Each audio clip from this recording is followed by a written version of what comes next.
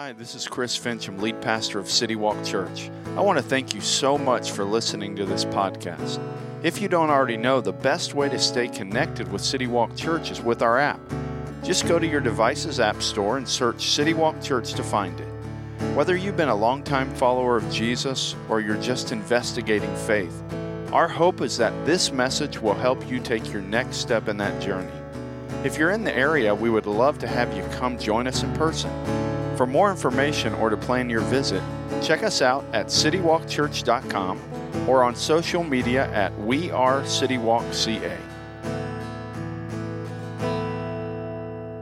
Morning, City Walk. How are you guys doing? Guys online, I can't hear you, but I'm hoping that you're doing well, staying warm, probably still in your pajamas. We're all kind of envious a little bit. But I hope you are having a good weekend so far. Before we dive into our message today, I wanted to kind of let you in on kind of what's going on over the next few weeks at church.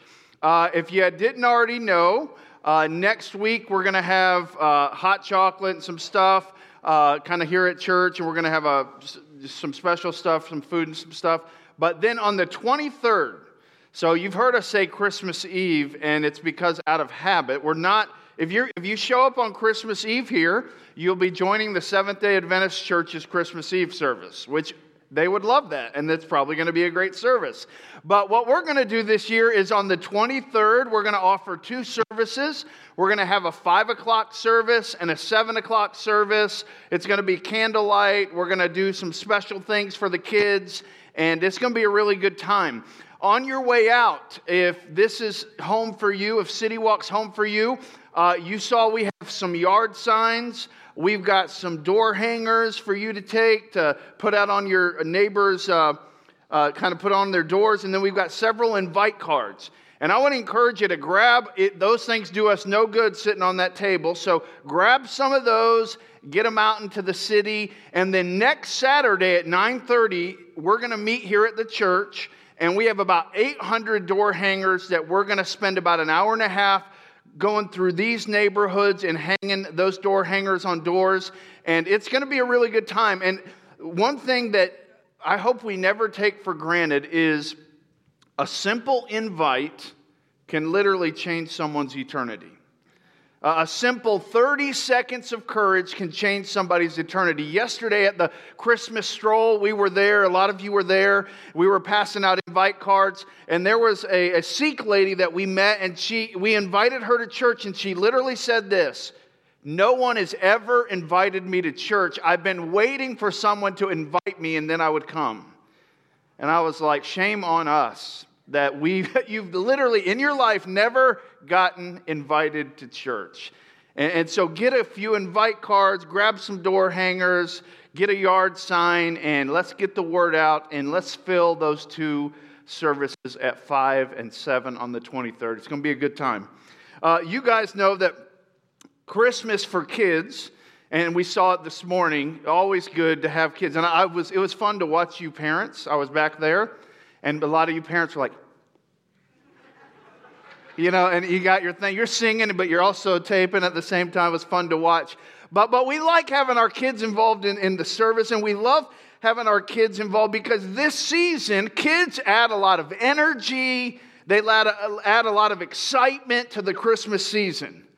Whether it's, cuddling up on the couch and watching a Christmas special, or getting in the car and driving around and looking at lights, or jumping out of bed like crazy stressed out because you forgot to move the elf the night before and you got to get out and move it. That's what we do at our house, so that when Kate wakes up, it's in a new place and the elf moved, and we're kind of keeping that lie alive at least for a few more years. But kids add a lot of excitement. They add a lot of joy. They add a lot of intrigue to this season. And you know that because for many of us, some of our fondest and most maybe crystal clear memories surround the holidays, even as kids. For you, it may be, you may remember setting up your tree as a kid. You may remember where you went and bought your tree, or where the box that you would pull out of the attic, and you remember clearly, putting up your tree. For some of you, and you look forward to around the holidays, there would be certain relatives that would come to town, and you look forward to Aunt so-and-so or Grandma coming, and because it was around the holidays, and you remember it being excited about that.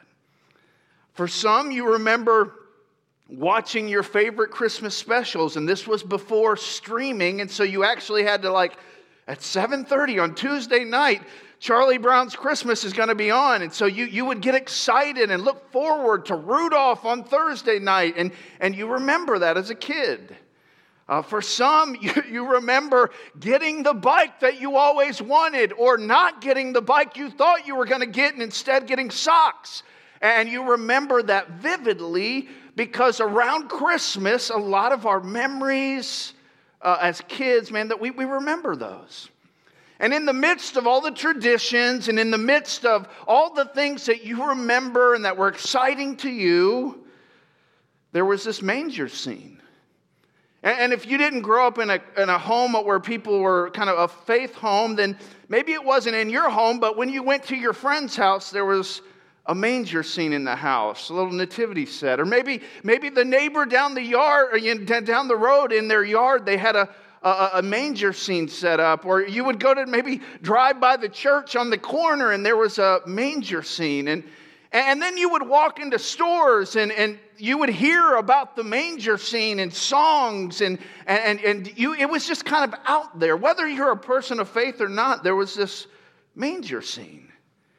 And it seemed from the pictures and from the cute nativity sets and from the songs you would hear at the stores that the birth of Jesus, even if you didn't buy into it, at least the birth of Jesus as was being presented to you seemed to be a pretty calm, clean, uneventful night. You saw cuddly animals and a straw-filled manger and a happy young couple. And again, whether you bought into the whole thing or not, that's kind of the picture that you got as you looked at these manger scenes and you heard it sung about.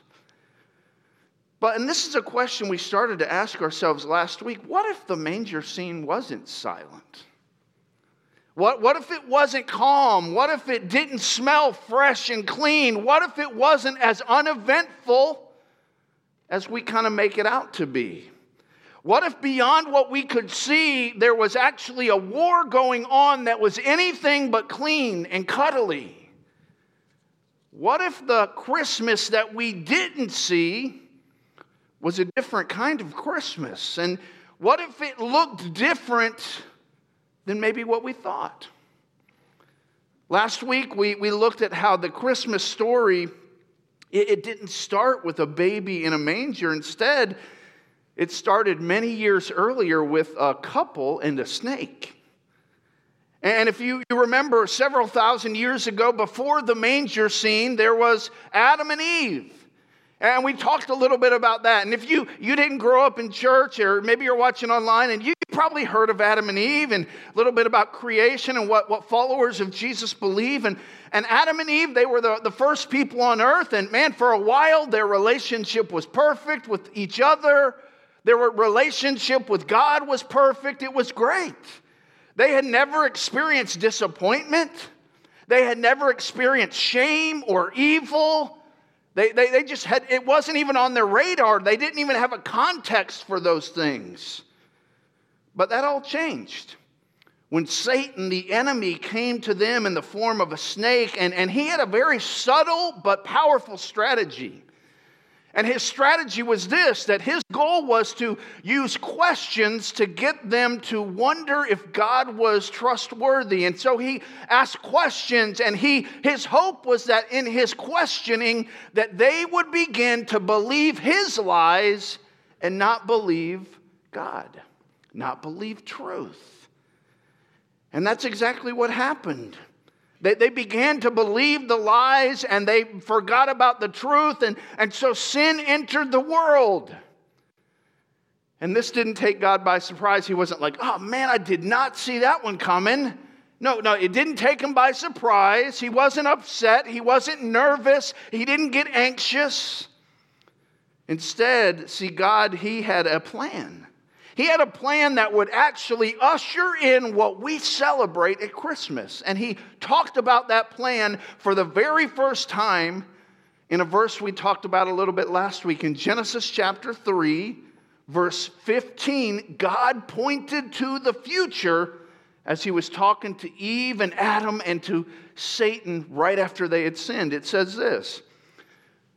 God said, I will put hostility or war between you, Satan, and the woman. And between your offspring and her offspring. Basically what God was saying is, hey, Satan, the people and your forces, and Eve, your descendants are going to be at war. There's going to be hostility. But then he said this, let me tell you about Christmas. Let me tell you about what's going to happen. He said, he will strike your head, and you will strike his heel. Here's what he's saying. Hey, Satan, one day, a few thousand years in the future, one day, one of Eve's descendants is going to come. He's going to be my son, and he's going to come, and he's going to come to earth, and he's going to live, he's going to die, he's going to rise from the dead. And when he does, yeah, you'll make him suffer for a little bit, and there'll be a little suffering on his part, but he is going to put you out. He's going to crush your head. It's going to be over for you. And he pointed to Christmas. He pointed to the future. See, when Satan saw Jesus in a manger, he saw the beginning of the end for him.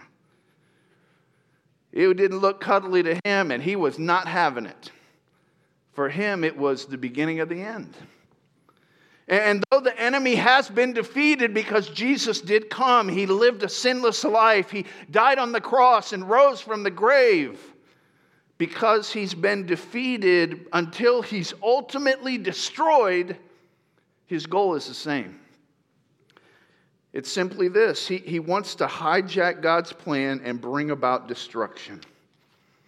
His strategy for you, if you're watching online, his strategy for me, whether you're a follower of Jesus or not, his strategy is the same today as it was when Christmas was introduced in Genesis 3:15. It's simply this. His strategy is he wants you and I to question God. He wants us to believe lies, which leads us to a pretty simple question that we talked about a little bit. Simply this. What lie are you believing? What lie am I believing? If Satan's strategy is the same as it was back when he was with Adam and Eve, if it's to get us to question God and believe lies instead of truth, then what lie do I believe frequently? What lie do you believe? And maybe right off the top of your head, you're like, I don't think I believe lies. But here's what I would guess. If you and I, whether you're online or you're here this morning, if you were to sit down and really think about, hey, what are some of the lies in my thinking that I believe on a regular basis? I would guess that all of us would probably come up with more than we would like to admit. That we believe lies and we live our life based on some of those lies, even when we don't think about it. And I think one of the lies that I think all of us have believed at one time, and we may be believing even right now, is this. And I think this is one of the biggest lies that the enemy uses to bring us down, and it's simply this. God's love for me is based on my performance for him. And you might read that and be like, isn't that how it is? And because that sounds good. That sounds like, oh yeah, that's kind of the way it should be.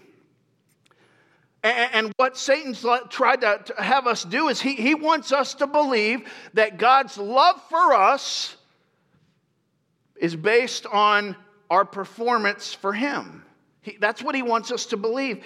He wants us to believe that, man, if I do all the right things and I stay away from all the wrong things, if I really do a good job with those right things, then God's going to love me. But if I mess up, man, if I get on God's bad side until I make it up to him, until I do a lot more good things, he's going to love me less. It's kind of the the scale approach to our relationship with God. And you've heard that. You've maybe even believed that. Like, it's kind of like a scale in your mind. And you thought, man, well, if I drank a little too much last night and I said some things I shouldn't have, but today I'm going to go to church. So, okay, and I'll even pick up an invite card and I'll give one of those out. And okay, I think I'm going to outweigh I think God's going to love me because I'm doing all the right things. And I know I've done some wrong things, but I think I've done more right things. And so I think God loves me more. But when we believe this lie, what happens is when we believe this lie that God's love for me is based on my performance, it breeds in us things like pride. We begin to compare ourselves to each other. We begin to say, you know what? Wish they'd get their stuff together like I have my stuff together. And we almost get proud. It also breeds discouragement. Man, because we lose and we've struggled with so many things, and we think, man, I'm never going to get victory in this, and so how is God going to ever love me? And I can't get all my stuff together, so God's got to be mad at me. And so we get discouraged or we feel shame. It's like, I'm so bad, I can't even go to God. I've done so much stuff and I just can't seem to get it together. And so we kind of walk around in shame. And we even come to church sometimes and kind of feel like we're in shame because we just don't feel like we can get it together.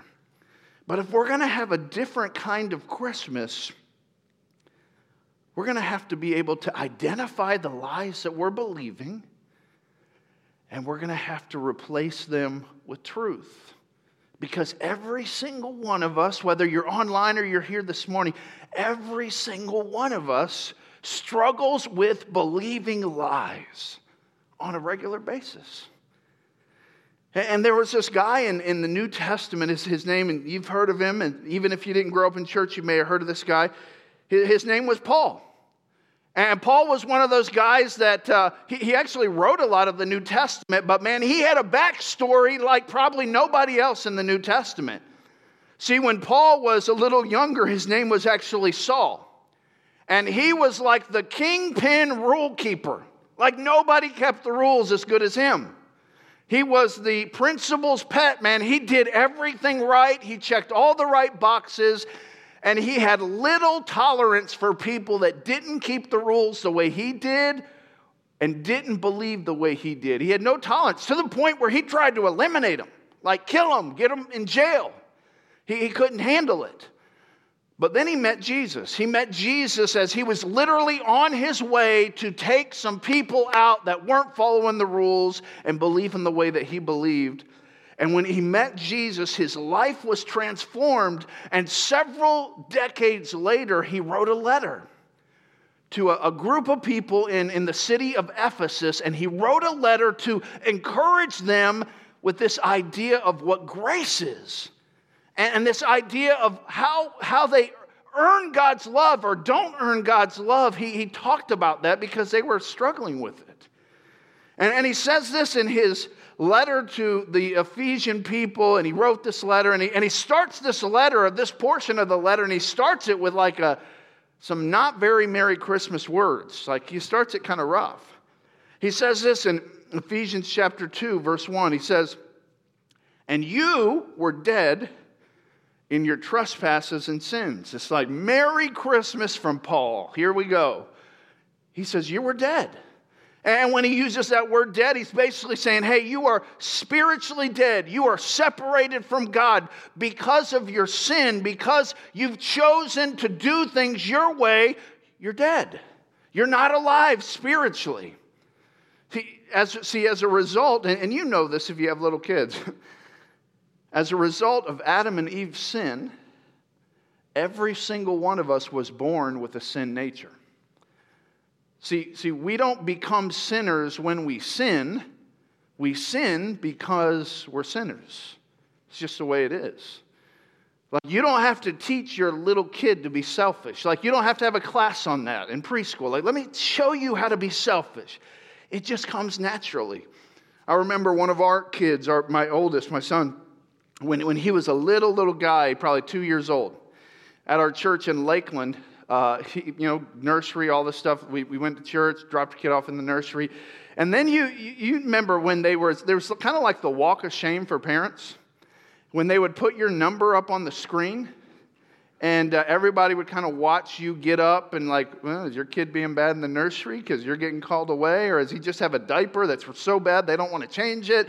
But kind of that walk of shame. And so, we went to the nursery and go to the nursery. And I think it was my wife that actually went. There was all these little kids are crying in the nursery. I'm like, interesting. Oh, a bad day in the nursery, I guess. Let's get some better animal crackers or whatever to make this a little better. And they're like, your son, he's biting. He bit. Okay, I see. So Lori goes, so which one did he bite? And they literally said, just pick one. Pick a kid. Pick a kid. And so my son, he actually got grounded from the nursery, not by us, but by our church for a few weeks. And then my wife had to go sit in the nursery with him the first few times back because he was kind of on probation. But we didn't have to sit down with Austin at 2 years old and say, hey, buddy, we've got a reward system. For every kid you bite today, there's $1 waiting for you at home. We didn't have to do a seminar on that. No. See, he's a cute little kid, but inside he was a sinner. Nobody had to teach him to be a little selfish. That was just the way it is. And if you have kids and you're probably like punching your husband right now, you didn't have to teach your husband to be selfish. We come by it naturally. We're sinners. We don't sin. We sin because we're sinners. We don't become sinners because of our sin. So that's what Paul's saying. He's saying, you were dead. You weren't alive spiritually. You are separated from God. You can't do anything about it. You're hopeless. Thanks, Paul. Merry Christmas to you too. And then he goes on and he kind of talks. He reminds them of their life before Christ. He says, in which you previously walked. This is how you used to be. He says, according to the ways of the world, according to the ruler of the power of the air. He says, the spirit now working in the disobedient. And he says this in verse 3. We too all previously lived among them in our fleshly desires, carrying out the inclinations of our flesh and our thoughts. And we were by nature children under wrath, as the others were also. Basically, here's what Paul's saying is, you were dead. The agenda that you ran on, the attitudes you had, the selfish desires that you basically built your whole life around, it was the agenda of the evil one. That's how we all lived, and Paul's including himself.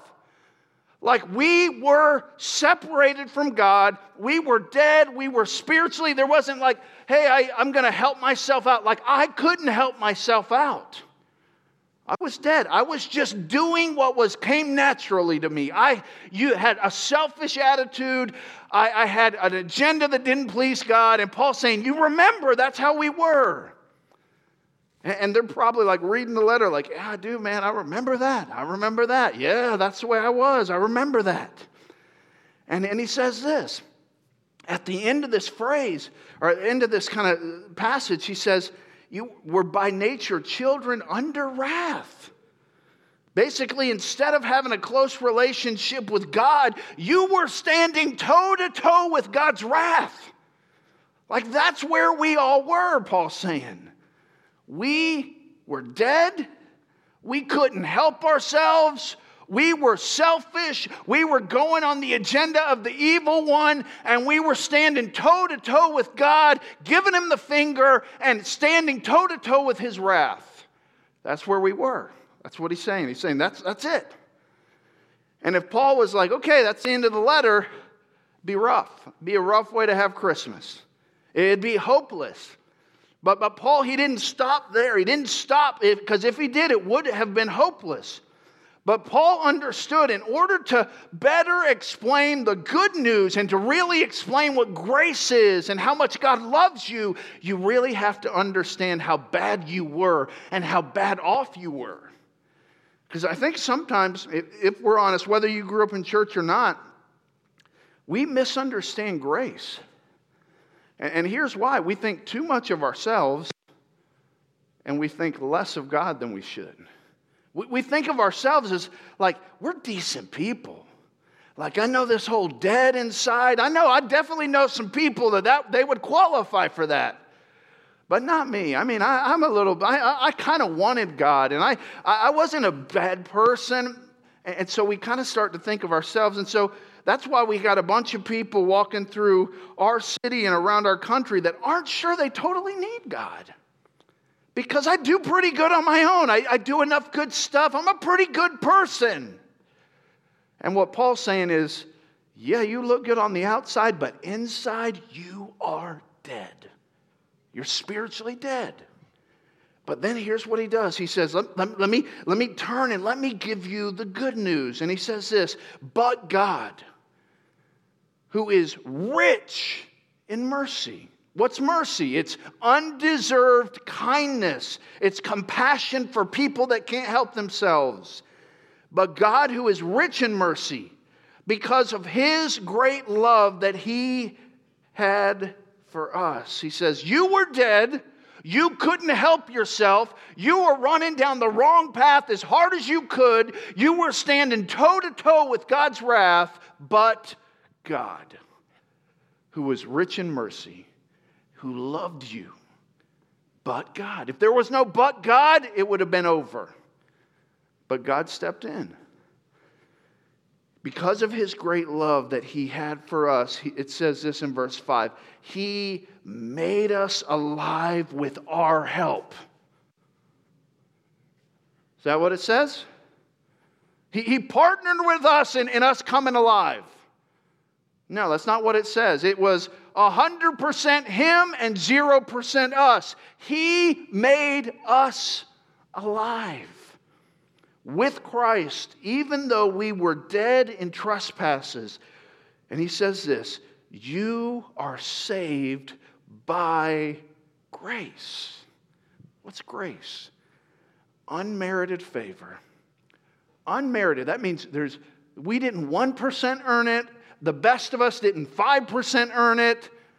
We all brought 0% to the table. Unmerited favor God showed us. Because of that unmerited favor, we were made alive. He didn't look down and say, well, there's a few that I like and a few good ones, and, she's a pretty good person, so we're going to go ahead and bring her onto the team. And, dude, I think he could play a real good part in our kingdom thing, and so we need him. And, man, that one, they're not quite a starter. They might be on the JV team, but we definitely want them on the team too. I mean, they bring a lot to the table. It wasn't like that. It was like everyone brings nothing to the table, but I love them. I'm merciful, and so I'm going to bring them into my family. And he says, he also raised us up with him and seated us with him in the heavens in Christ Jesus, so that in the coming ages he might display the immeasurable riches of his grace through his kindness to us in Christ Jesus. Basically what Paul's saying, he's trying to help them understand this. He says, man, God saved you. He's made you alive because of his grace, because of his mercy, because of his love. And you have followed by faith. You have believed. You've trusted. And then he says, and you know what you're like? You're like a trophy for God. You're like something he's proud of. You're a trophy today, and you're going to be a trophy forever of his grace. Remember when you were a little kid and you were so proud of your trophies? Like now you don't even know where they are. And God's not like that. So you're not going to go in a box later and be like, I think they're back in the attic getting dust. No. But remember when you were a little kid and you went, even if you were the worst player on the baseball team, at the end of the year, you went to a little baseball pizza party and everybody got a trophy. And man, you were a little kid. You were so excited. You showed your grandma your trophy. You were proud of your trophy. You put it somewhere where people could see it. You looked at it. You might have slept with it. I mean, you loved your trophy. This was what Paul's saying. He's saying, you know what you're like for God? You're like his trophy. He's so proud. You show how gracious he is and how merciful. You're like a beautiful trophy. When people look at it, they just think of how gracious he is and how merciful he is and how loved you are. And almost as Paul's kind of finishing this section, he's like, I've said a lot, I know. I've started with some really bad news, and then I threw a lot of things, and actually this is like an extremely long sentence. Like 1 through 7 verses was one sentence. And so if you're an English teacher, you're like, Paul, come on, dude, get this together. I mean, he's just like, I just got to tell you this whole thing, and he didn't stop. But then as he gets to verse 8, he's like, there's a few in the crowd, they don't get it, and let me just summarize it for them. Let me just give it to them straight. And he says this in verse 8. He says, for you are saved. That word saved, it means you're delivered from God's wrath. You are saved by grace, through faith. And this is not from yourselves. It's a gift. It's God's gift. He says you're saved by grace, through faith, and it has nothing to do with you. You didn't work for it. It's a gift. Here in the next few weeks, it probably has already started happening. You've started to go to some parties and some holiday things, and you brought a gift. And on Christmas Day, you're going to give out gifts. And maybe you're going to go over to grandma's at night, and you're going to bring a pile of gifts, and you're going to have them for people. And here's what you're not going to do, I promise. You're not going to walk in with your bag of gifts and set them down and get out your receipt book and say, okay, nephew so-and-so, here's your gift. That's going to be $13.45. Go ahead. I'll write your receipt. Don't worry about that. For your tax guy, get that to you. All right, Grandma, I got you something nice this year. It's going to be $63.58. Yeah, here you go. Let me get that for you. Let me get that receipt for you, Grandma. I'll actually take a picture of it so you can have this receipt in case you lose the paper. Like, that's not going to happen. That your grandma would punch you if you did that, or worse. And my grandma, if she were alive, she'd be like, what? Probably say some words that you're not allowed to say in church at me. I mean, that's what would have happened, because when you give someone a gift, they didn't have to work for it. They didn't have to pay anything for it. It's a gift. It's free. And this is what Paul's saying is he's writing to them. He's saying, man, this is God's gift to you. You didn't have to pay for it. You didn't have to work for it. You didn't even have to be good to get it.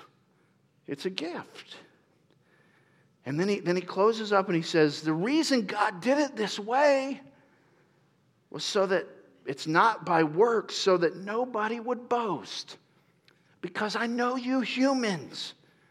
If you find some reason to brag, you're going to brag. And if this thing was about you at all, you'd get excited about that, and you'd be bragging about yourself. And so this thing is absolutely free, so nobody can brag, nobody can boast. It's free, it's a gift. And then what he does is, at the very end, is he says, because where does good works come in? Like, where does the work part come in? He's like, all right, I'm saved by grace. I can just kind of go live how I want, do my thing. I'm saved. Is that how it works? And here's what Paul says in the very next verse. Look at verse 10. He says this, for we are his workmanship. So that word workmanship is kind of like, and I don't understand this because I'm not an artist, but masterpiece. You're his work of art. You're his masterpiece. You're his workmanship. And it says this, created in Christ Jesus for good works, which God prepared ahead of time for us to do. So we're his masterpiece. We're created in Christ Jesus for good works. Not, well, if you want to do good works. No, you were created in Christ Jesus for good works. And this is one of the coolest parts of this whole passage. Which God prepared ahead of time, and that's my tree, which you're going to see, we gave it away a little early. You wanted to see my orange tree. Just a second, you'll get to see it again. Which God prepared ahead of time for us to do. So if you're a follower of Jesus, in eternity past, God knew you were going to follow him. And he prepared ahead of time specific good works for you to do individually. Not in general. No, specifically, he prepared good works for you as his child to do. See, good works are the fruit of a heart that God has made alive. Good works are the fruit of salvation. They're not the cause of it. And that's so important that we understand. And let's throw my orange tree up there. So my orange tree, this is our orange tree. So if you need some oranges, come by. We'll get you taken care of. This is my orange tree in my backyard. And if you were to look at this tree with no oranges on it, you might not know that it's an orange tree. But here's what we do know. Those oranges grow on that tree because it's an orange tree. That tree didn't become an orange tree when an orange showed up. It's like, we're not sure what this tree is going to be, but, the orange came, so now that makes it an orange tree. No, it was an orange tree, and because it was an orange tree, guess what grew on it? Not apples, oranges. Because it was an orange tree, the fruit that automatically came was oranges. And you're like, duh, Chris, what are you trying to say? Well, here's the thing. Because of salvation, because of your relationship with Jesus, what should automatically come in your life are good works. You don't get a relationship with God because you do good works. It's because you have a relationship with God that you do good works. It's just the fruit. It's just what automatically happens when you're a follower of Jesus. If you don't do good things and if your life doesn't look like Jesus, then you might not have a relationship with Jesus. Because the scriptures say when you become a follower of Jesus, you become new on the inside, and God has prepared good works that will naturally come out of your life. You don't earn grace, you serve from grace. Do you understand that? See, we serve, let me say it this way. We serve from God's love, not for God's love. We do good things because we are loved extravagantly by God, not so we will be loved extravagantly by God. So here's the best news of the day. On your worst day, God doesn't love you any less than He did on your best day. That's exciting. On your best day, God doesn't love you anymore. He loves you. You didn't earn His love, neither did I. But He loves us so extravagantly that when we were dead, He said, I'm going to come down and I'm going to make them alive because I'm merciful, because I'm loving, because I'm gracious. And not so that you and I could ever boast, but so that we could be people that don't live for Jesus, but let Jesus live His life through us. Because of His great love, we do it from love, not for love. So here's something to think about, because we've all experienced this. Whether you're a follower of Jesus, whether you're not sure what you believe about this whole thing, all of us understand what it feels like to be in a relationship that's based on performance. Some of you, you've been hurt by family. You've been hurt by friends. You may have been even hurt by the church because your acceptance was hinged on your performance. And so when you performed well, when you did all the right things, you were loved. When you didn't do all the right things and you didn't perform or kind of according to the code, you were left. And some of you, you've been hurt by that. And we all know. We all know what it's like to be in a relationship that, and nobody would maybe say it out loud, but in our hearts we know, like, hey, when I do the right things, this thing goes well, and if I mess up, this thing's gone. We know what that's like. And so what we do, because we have these other relationships in our life, we kind of put that on God too.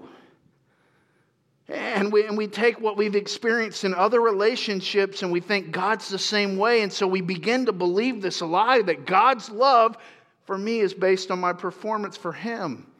And as a result, we walk through life defeated, full of guilt, anxiety. But here's the question. How would this Christmas be different if you and I stopped believing the lie and replaced it with the truth that Paul talked about in Ephesians? think about what Paul said. He said, we were dead. We weren't a little alive. We were dead, separated. God demonstrated his love by bringing us to life. He showed us his love by 100% of him and 0% of us bringing us alive. And our relationship with God is based on his grace, his unmerited favor. Another way to say it is God's love for me is based on who he is, not what I've done. Because honestly, if it was based on what I've done, it wouldn't go well. I'm guessing it wouldn't go well for you either. But God's love for me is based on who he is, which doesn't change, not what I've done. Maybe you're here, you're watching online, and you're not a follower of Jesus. Maybe if you're honest, you've had some examples in your life where you were told, hey, if you could keep this list and do all these things, and if you could not do all these things, then you would be accepted. And so for you, maybe you just got tired of it. Maybe you walked away from it. Maybe you never wanted anything to do with the church or with God because that's what the examples you had. It was very performance driven. It's like, I just don't have time or energy for that. If that's you, would you be willing to reconsider? Would you be willing to reconsider and at least ask yourselves the question, I mean, is it different? Could it be different? Because God, He loved you so much and He didn't just say He loved you, He proved He loved you by sending His Son. His Son came, He lived a perfect, sinless life, and at the age of 33, He died on the cross. He bled not for His sin, but for my sin and your sin. They put His body in a grave, and His body rose from that grave, and He's alive today. And He did that not because He didn't have anything else to do, but He did that because He wanted to make a way for you and I to have a relationship with Him that's not based on your performance, but it's based on His love and His grace. And so if you're here or you're watching online and man, you find yourself looking back at some of the examples of God and church and it being very performance driven, would you just reconsider that maybe it's different? Maybe the Jesus you walked away from, or maybe the Jesus you rejected, isn't even the Jesus of the Bible. Would you reconsider? Maybe this Christmas could be different. You say, Chris, how would I start a relationship with Jesus? It's simple. He's just waiting. You got to just be willing to admit to God that you've sinned. You got to be willing to say, yes, God, I've disobeyed you. Yes, shocker. You got to be willing to believe that when Jesus died on the cross and rose from the grave, He did that for you. And then you just got to come to Him and say, God, man, I admit that I've sinned. I believe that Jesus died for me and rose from the grave. Come into my life. I want a relationship with you that's not based on who I am, but it's based on who you are. You can do that right now, just in the quietness of this room. You can cry out to God in your heart. If you're watching online, and you can invite Jesus into your life based on what He did for you. Maybe you're here, and I know several of you, you're already a follower of Jesus. There's been a time in your life when you have made that decision. But if you're honest, and you need to be honest, if you're not, it doesn't help. If you're honest, you find yourself believing the lie that God's love for you is tied to your performance. Like, as long as I write the check today, I think God's good with me. As long as I do the deal, I come to church a few times a month, I think I'm good with God. And in your mind, you kind of think that way, even if you don't want to admit it. And instead of walking through life proud or discouraged because of this lie, what if you stop believing it? What if instead of focusing on your performance, you focused on your relationship with God? What if you spent time with God not to check a box, but to get to know Him? What if you stopped trying to live for Jesus and just allowed Jesus to live His life through you? What if it was like you just you do this with other people. Sometimes we complicate it with God, but what if you just opened your Bible just like you would be sitting across the table at a coffee shop with your best friend and just learned about God? What if you just opened your Bible tomorrow morning and instead of reading it trying to get a nugget for my day, or instead of reading it because I think I'm supposed to do that so the people at church are happy with me, just open it up like you're sitting across the table from your best friend at Starbucks and just get to know God. What if when you prayed it wasn't I have to change voices and use big words? What if it was just, I'm talking to my friend, I'm telling my friend what's on my heart, I'm asking for wisdom, I'm just building a relationship. And then from that relationship, the rest takes care of itself. What if this Christmas could be different? And it can be if we are willing to pinpoint those lies and replace them with truth. If we don't, then we're going to continue walking through life feeling guilty, feeling shame, feeling proud of ourselves because we're a little better than the guy we sit next to at church, all which are tragic. But it doesn't have to be that way. Let's pray. Lord, I thank you for the letter that Paul wrote to the Ephesian people, Lord. And we're so thankful that as we think about you and as we think about how much you love us, that we don't have to earn your love. We don't deserve your love, and we can't earn it. We don't have to earn it.